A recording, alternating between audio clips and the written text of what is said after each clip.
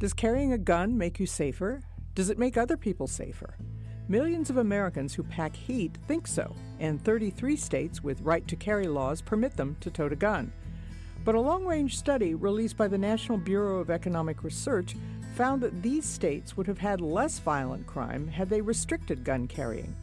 John J. Donohue, a Stanford law professor and economist, is a lead author of the analysis, which used more than 30 years of crime statistics and a novel algorithm.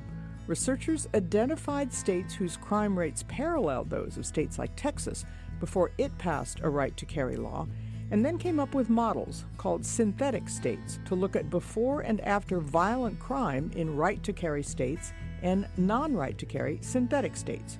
It's comparing apples and virtual apples. And Donohue, who's also an expert witness in a right-to-carry lawsuit against the state of California, concluded that gun-toting indeed makes a difference in violent crime. It can increase it by as much as 15%.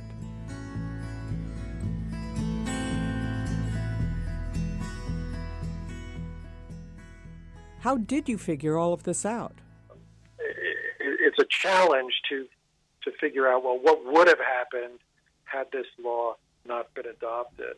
So this new technique called synthetic controls, what we will do is, try to look at states that have not adopted right to carry at the time when, let's say, Texas adopts in 1996.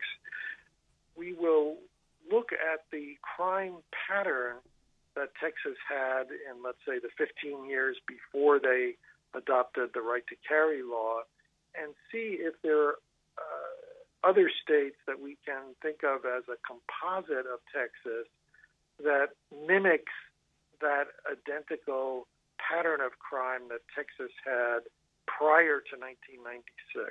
And then we can take that composite of other states and see what happened in that composite of other states after 1996.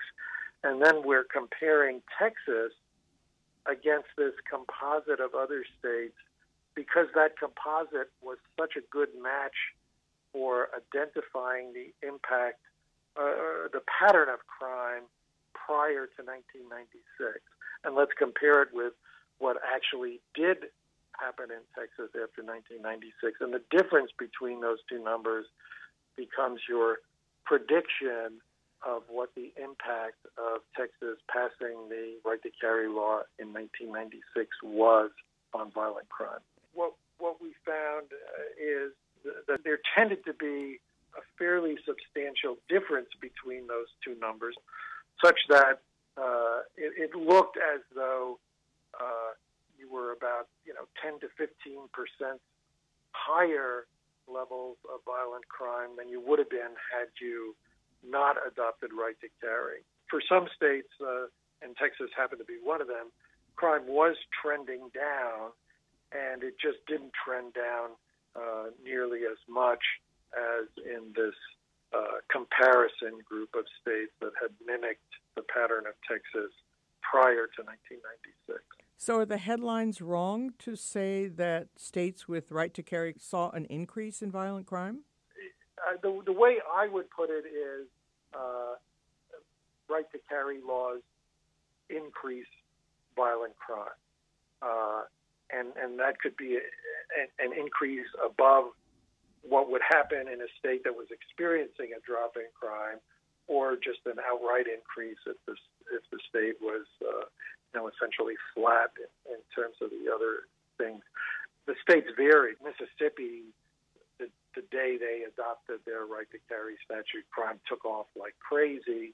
That would be a state where you would clearly say, it looks like violent crime rose in the aftermath.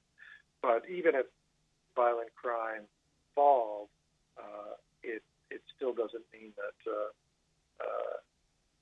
all is well, because what we're interested in is not the ultimate effect of all of the factors on crime, but what the specific effect of this one factor, which is allowing citizens to carry concealed handguns. Am I right that the gun laws, the right to carry laws, started getting put in place as crime rates were already declining across the country? Yeah, I mean, essentially, one thinks of the Clinton administration as being the period of tremendous crime decline, and that was hurting gun sales very dramatically. So the NRA was looking around for other ways to stimulate gun sales, and managed to get a fair number of these right-to-carry laws passed during the Clinton years and the successive years. Essentially, again, the way I try to frame it is right-to-carry laws tend to increase crime, violent crime, by maybe 13 to 15% over a 10-year period. Some factors decrease crime, some factors increase crime. Increasing incarceration tends to push down crime. Increasing police tends to push down crime. And allowing citizens to carry handguns tends to push up crime. I think Texas had pointed out that crime rates had dropped there. Is that correct? Since they passed this? They passed in 1996. So it was in the middle of the Clinton years, and of course crime was dropping very sharply. But as the synthetic control analysis showed,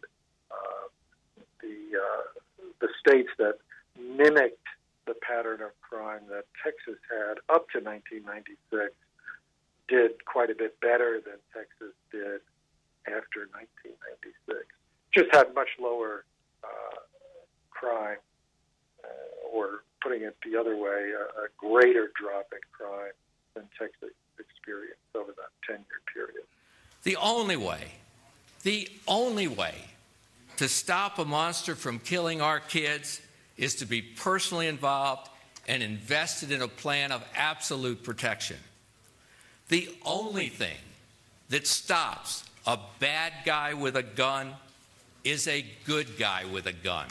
The saying the NRA uses, and Wayne LaPierre, its president, used this after the Sandy Hook murders, was the only thing that can stop a bad guy with a gun is a good guy with a gun. I think of that in relation to the shooting of the members of Congress who had armed guards with them at the baseball game, who shot and killed the shooter, but not before he'd gotten off several shots. What truth did you find to this NRA saying? I don't think there's any question that police and armed security personnel are very valuable in stopping crime. Where the NRA goes wrong is there's an enormous difference between police and armed security personnel and just some random citizen carrying a handgun. The latter virtually never plays a positive role in a case of an attempted mass shooting. It's much more common that an unarmed citizen will stop a mass shooting than an armed citizen will, just because most people are unarmed. And so the NRA statement is sort of factually wrong and a little bit insulting. My research was mostly focused on the more everyday crime, because mass shootings obviously get the most attention, but in terms of numbers of victims, it's small relative to the grand scale of violent crime more generally, or murder more generally. At the end of the day, it looked to me that every category of violent crime seemed to be elevated. The one individual crime where it was most clearly elevated was aggravated assault. I guess the image that comes to mind is guys who might, in one instance, have solved their disagreement with fists now have guns. Is that a fair image, or am I exaggerating? Well, I think that there are many ways in which right-to-carry laws cause problems.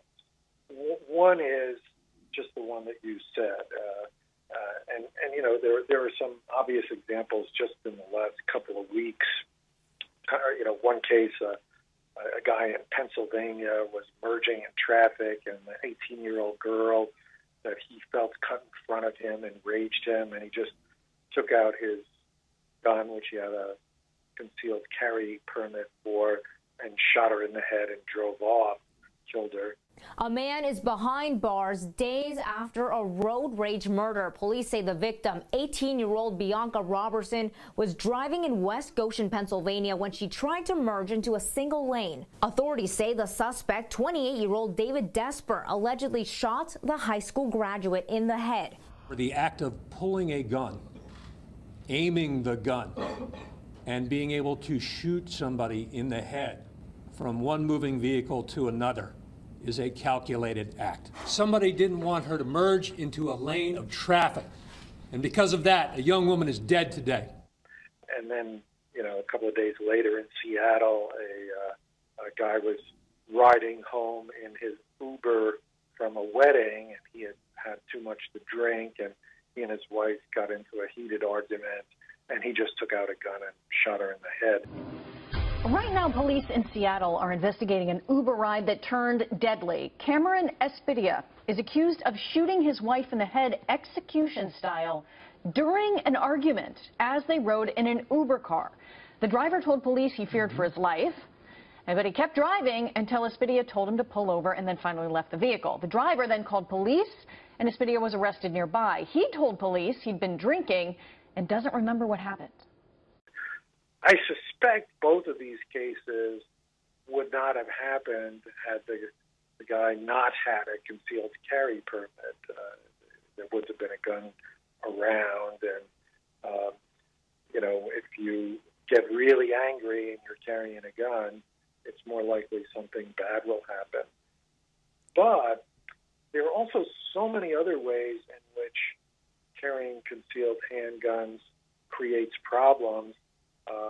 One huge way is that guns are much more likely to be stolen when you're taking them around town and, walking around. And we see this quite a bit in California over the last couple of years, a number of instances in San Francisco that got a lot of headlines where somebody left their gun in their car, a permit holder, and somebody breaks into the car and steals the gun, and within a day or so, or even a number of hours, murders someone on the street.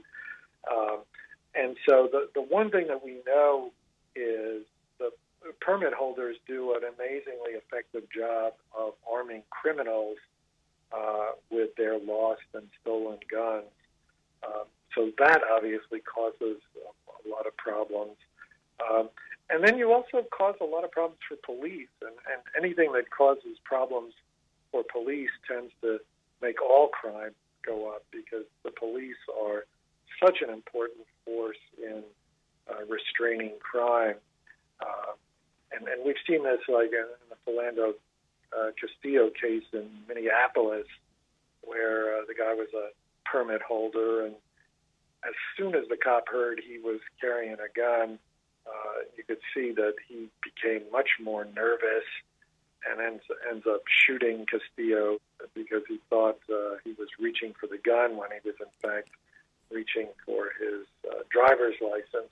Philando Castile and his fiancée Diamond Reynolds pulled over by Minnesota police for a broken taillight. Reynolds streamed what happened next live on Facebook. Stay with me. We got pulled over for a busted taillight in the back. And the police, he's covered. They killed my boyfriend. He's licensed. He's licensed to carry. He was trying to get out his ID and his wallet out his pocket, and he let the officer know that he had a firearm and he was reaching for his wallet, and the officer just shot him in his arm. I don't think it's any surprise that police in the United States kill a lot more people than police in other industrialized nations. It's not that they have fewer criminals than we have, but there are just many fewer people walking around with guns, and police feel a lot more nervous when they're meeting angry people with with guns than they would, in England or France or Germany or Japan, where they're meeting angry people. But the worst that's going to happen is they're carrying a knife. The gun rights people might say, look, we need better police training then. We need more mental health services for people who may get guns when their mental problems would suggest that they shouldn't. It certainly is true that we should spend more money in that way. The one thing that the NRA folks don't always note is that they make the problem worse, and therefore, it might be helpful if they were willing to pay for making the problem worse. You don't hear the NRA saying, yes, we realize we're driving up costs in society, and therefore we're advocating a gun tax that all gun owners will pay each year to go into a fund to help police training and deal with other negative consequences of gun carrying. But that would be a sensible policy position. But of course, since they're doing quite well in getting their policies implemented as is, they're not really inclined to think what would be good from a socially optimal strategy. Were the data hard to come by? Was there something you would have liked to have that you didn't have access to? As a researcher, I always would like better data on everything. One thing, of course, that for this particular paper would have been nice to have is just better information about the people who commit crimes who have right to carry permits. And the NRA has done quite an effective job in getting laws passed to prevent the release of that information. And, they obviously do it because they think it will hurt their image to have right to carry permit holders identified as criminals. Is there something that you hope will come out of your research? It's really hard to know exactly what will happen with this paper. I do think,